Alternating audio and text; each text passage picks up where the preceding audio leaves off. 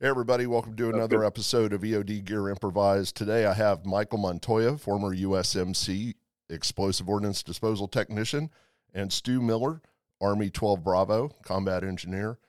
And they're in the Ukraine, so they're going to tell us what's going on. So strap in and get ready to hear all the good stuff. This is EOD Gear Improvised. EOD Gear Improvised. Do we get to blow stuff up yet? Stand by. Everyone in EOD has a laser-calibrated eyeball and plenty of attitude to go with it. Seriously, can we blow stuff up now? Fire in the hole. EOD-gear.com. Initial success or total failure. All right. Hey, enough of this. Let's just get straight into it. Michael, Stu, thanks for joining us. What can you tell us? What's going on over there? Yeah, so currently in Kyiv right now, we're in between missions. We've been running around all over the place lately, assisting some of the various EOD elements, both civilian, government, and military. So it's been pretty whirlwind, but catching a little break this weekend. Good for you. I guess Kiev in the spring isn't quite like anywhere else. Right. Absolutely. So, basically what we're doing is kind of doing a little refit, and we're heading out back east next week to work with one of the ministries on some clearance projects, which is pretty excited. We're pretty happy to be here.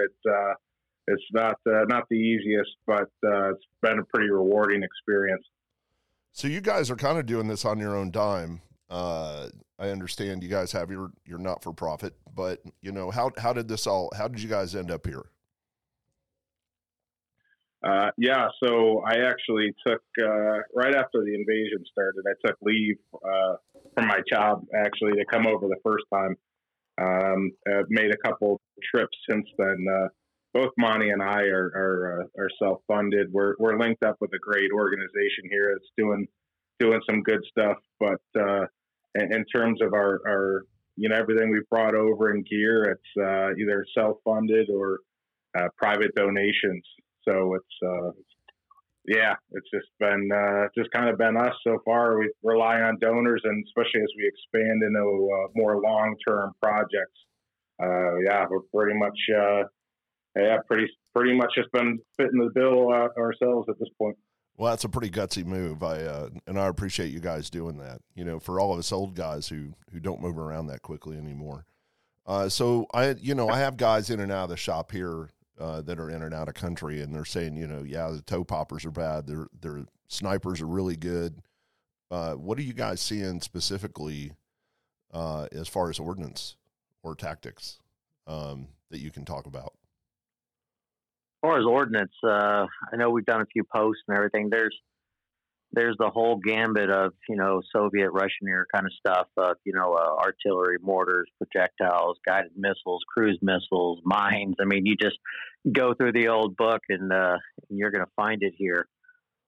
Everything in all different stages, stuff that's been abandoned, stuff that's placed out and then, been recovered by units doing different EOD work out here, stuff that's been, a lot of vehicles have been hit, a lot of ammunition points have been hit. So there's stuff in all different stages and all different conditions scattered everywhere. And then, of course, where the fighting's been a little bit harder and the lines have been moving kind of fluid-like, there's a lot of UXO debris scattered everywhere. And then where people kind of hunker down for a while, the minefields kind of get really prevalent in those areas. So are these are recently planted minefields, I guess, but we still have ordnance left over from previous conflicts? Yeah, there's been, it's just kind of piling on stuff that's been put in since hostilities really started in 2014. And actually, interestingly enough, there's an archaeology group that we've been palling around with a little bit as well, is still in their mission, still digging up World War II stuff even. So it's just layers upon layers of different stuff. Just when we think we've seen it all, we see something new. So it's pretty incredible. Wow, that's fantastic. Well, so you guys are out here. What's your primary mission? What are you guys specifically going after? Because I understand the UXO mission. I understand there's an EOD mission. Yeah, there's that crossover, but like, where are you guys? What's your primary focus as you're over there? It's been pretty multifaceted. At first, as we were getting our feet wet, we were hooking up with any kind of unit that needed basic training, awareness level kind of stuff. Mines have been a big problem. So obviously especially the territorial defense, guys who weren't exactly soldiers professionally, who are now on front lines, they had no clue about how to work in mined areas or even working around ordnance. So we really kind of started with awareness level stuff, and realized that the problem was a lot greater. Now, I know that there's a lot of big money companies that are out here and they're doing different things, but really not a lot of guys that are on the front lines have benefited from this kind of training and support. So we kind of came in with that in mind. However, we've been utilized in other ways by different both government services and other NGOs who kind of had more emergency clearance type stuff. We partook in an operation not too long ago to remove cluster munitions from a village area where people were just trying to get back to normal. So it really depends on almost day by day. The mission set changes, so we just kind of flexible, and we help where we can, and we just keep on moving around to different types of tasks. But no day has been the same so far. Yeah, it sounds like we have great job security. So it sounds like it will be going on for a while. So what's the timeline look for you guys? I mean, you've been there for about a year. Obviously this is going to be protracted. And there's no telling how long it's going to take to clean it all up. But I mean, what does the timeline look for you guys? And I mean, especially you two specifically. Right. Yeah. I mean, I think that, we had kept our trips pretty short up to this point, popping in and out as we could. Both Monty and I have moved on from our previous positions, and we've kind of dedicated ourselves to doing this pretty full time. The only exception is when one of us rotates back to the States to try to grab up some more gear and just some more stuff for things, that the guys need out here. We run back for a week or two at a time, do a turn and burn, and fly back out with as many bags as we can bring. So we're pretty in it for the long haul. I know that there's certainly been a lot of war tourists and things that only come over for a couple weeks, realize it's not for them, and leave. But we're pretty much permanent here now. We kind of planted the flag in Kyiv, and we plan to operate out of here all year, and really we'll see how long it takes. But what our thought is that as long as there's a need, we'll be here. So you mentioned the gear, you're coming back, and you guys know we're building out some kit for you. And I think you've seen some of the pictures, but to everybody out there, maybe they have some extra kit laying around. What exactly are you looking for? What makes the biggest impact for you guys? It's really the whole gambit. The teams we work with aren't always the ones that have all the up to date stuff. Case in point, the last team we were working with down in Kherson. Out of the 10 people we were on site with, there was a different helmet for every era of combat that's been around for a while. Different metal pot.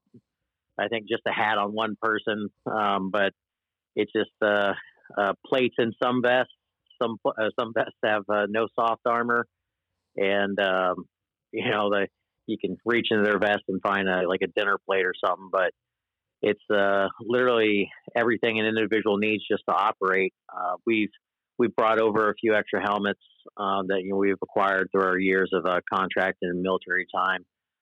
Soft armor, plates, hook and line kit, And we've donated a few of the kit to the emergency services down in the Kherson region with a few detectors. Detonation Technology helped us out, and I met him in the Marine Corps crossing a few different times. Great company. So he sent us with just a few reels, a few of the non-conductive knives, some standoff sticks, just anything that he kind of had laying around in the moment. I said I was hitting over here, and in about 3 to 5 days, it showed up at my house, and he said, "Good luck and keep in touch." And yeah, Lawrence is good people at Detonation Technology. I've worked with Lawrence for years, so he's got great guy, great company, great kit. This stuff was a pretty big hit out here, actually.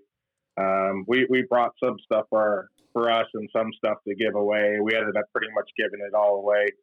Cause really, I mean, to piggyback off what Monty said, I mean, we work with teams with kind of a mixed bag of stuff, even things that we take for granted, just multi-tools and probes and tripwire feelers, things that they kind of make do with in limited varieties.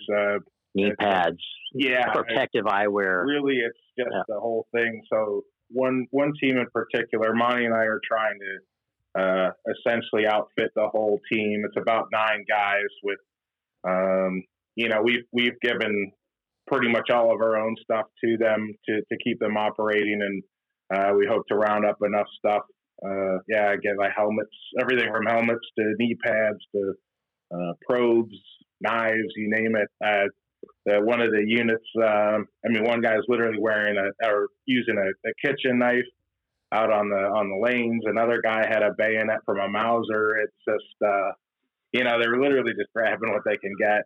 And I know that there's a whole lot of money and resources getting sent out here from all these countries. However, Monty and I are working with units that aren't the recipients of that. We're trying to, work with guys who are not going to get any of that trickle down. So that's kind of been what the motivation for us.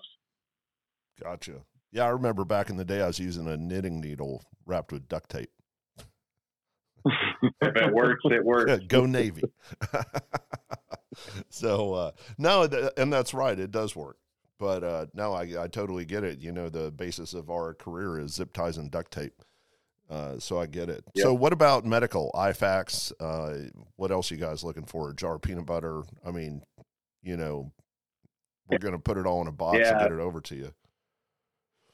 Unfortunately, medical stuff is still is critical. Certainly with a lot of ramped up operations in the East, a lot of things seem to get diverted out there. And are still plenty of injuries in other places due to mines and UXO going off. That's always a critical. I mean, we've brought stuff over by the duffel bag thinking that it would last a while, and we go through it in no time. So one of the things we did earlier on was just, we all have that one box in the garage full of stuff that we've been carrying around for years. And so we've called everyone we know, extra bandages, tourniquets, things like that are just kind of taking up space. It gets used out here. There's certainly a lot of units in need. So, if anyone has that stuff laying around, there are a lot of great organizations that can put it to good use. That's awesome. Well, so I'll speak to all my peer group from all the guys back in the 90s, early 2000s. Go dig out some boxes and see what you have laying around you don't need. So I guess you guys would take it. Absolutely. I'm still using my same M11 EOD knife I've had since Iraq. I mean, that's a great knife, though. It's absolutely. So I lost it one time in Afghanistan. Left it in a vehicle, took it to the motor pool, went back the next day, and I was like, I left it there, and it was gone. 2 months later, I was out on a mission with some Marine combat engineers, and the guy pulled out a knife to dig on a suspected find, and it ended up being a find. And as I was coming up to replace them to figure out what to do next, he handed me the knife, and I looked down at it. It had my initial scratch on. I was like, "We'll talk about this in a few minutes." And then went and dealt with a 2-part IED. So nice. I was lucky to ever get that thing. Well, I'm glad you got it back. That is a great knife. Well, that's fantastic. So you guys think you're going to be permanent there for a while? As long as we can keep getting Keep the the lights little on. bitty funding. Yeah, and VA benefits only take you so far. Yeah. but That's I on mean, any day. yeah, and then it also depends on op tempo. The more support we get, the more people we can bring out here, the more we can affect over time and over an area. But with us sustaining ourselves, then we do absolutely what we can, and we're pretty dang good at keeping things within a budget and keeping things streamlined. And maybe tonight you just sleep in the truck, save the extra $30, and then you can operate another day out in the field. So what's your ideal budget? What would you like to see coming in? I mean, you just said your room is probably $30 a night, so there's $900 a month just for a place to stay. And that's per kind of a double set of like two people. We run around typically with us two medical staff that's kind of local, and a interpreter driver that kind of volunteers his time. He can only help us so much as he's got to keep the lights on. So whenever we take them from more than a week at a time, we try to throw them a few $100s. That way it incentivizes them to kind of stick around. Currently, to run on average, it's only about $200 or $250 a day for our kind of 4-man crew in a vehicle, and that covers the fuel, the food, no matter kind of what distance we go, because we're not driving 12 hours a day back and forth. We try to get to a location that's within about an hour of the work of the area we're going to be at, and then for that week or that 2 weeks, it's just a quick hour trip in the morning, an hour trip at night. Or a real frantic get out of there because the lines have shifted. Yeah, we generally about $200 to $250 a day for a 4-man team is what it's costing us, and that's to include. We just went and restocked our wooden stakes and some paint and some little small things, so that way we can do proper lane markings when we're doing access for some of the missions. It's just to try to get to something. There's a few different authorities here in Ukraine, the military, the emergency services, and of course, like you talked about at the beginning, the humanitarian demining sector, and they all kind of operate under their own authority and their own rules, and you got to have, everything to be able to work, work with them. Gotcha. So you guys are spray painting lanes. I mean, would flagging ribbon? I don't know how well spray paint travels. So I mean, flagging ribbon, would that be an option, or is that just going to be? Yeah, that stuff is pretty good. We did a run to the Ukrainian version of Home Depot today, and scooped up pretty much everything we can. Certainly, like dedicated any kind of marking material really we go through it pretty quick, as you can imagine. So, even like the smallest things, it gets used quick. Understand. So you guys have your 501c3, not for profit, Sons of Liberty International. How can we as myself and all the listeners, where do we go to donate to the cause? If it's not gear, if they can donate money, maybe we can get 250 people to pony up a $1 a day and keep your lights on for a while. Where can anybody go to help you guys out? So we've got the website up, Sons of Liberty International.com, and we're also have links on social media. If people haven't heard of the organization, they kind of took us in they were a 501c3. So rather than us start completely from scratch, they've helped us out here. They've been around since 2014. Have operated it in a lot of areas, and they've been out here since the beginning. So they've been a great organization. Anything that comes in, there is like a special EOD related link, donation link. So it's on the website and on social media, so you can check it out there. And of course, message for more info. Somebody's always answering the messages. So if anyone wants any more information on how to help, it's out there. Guys, that's fantastic. Again, we really appreciate everything you're doing, and, just keep us posted on what's happening.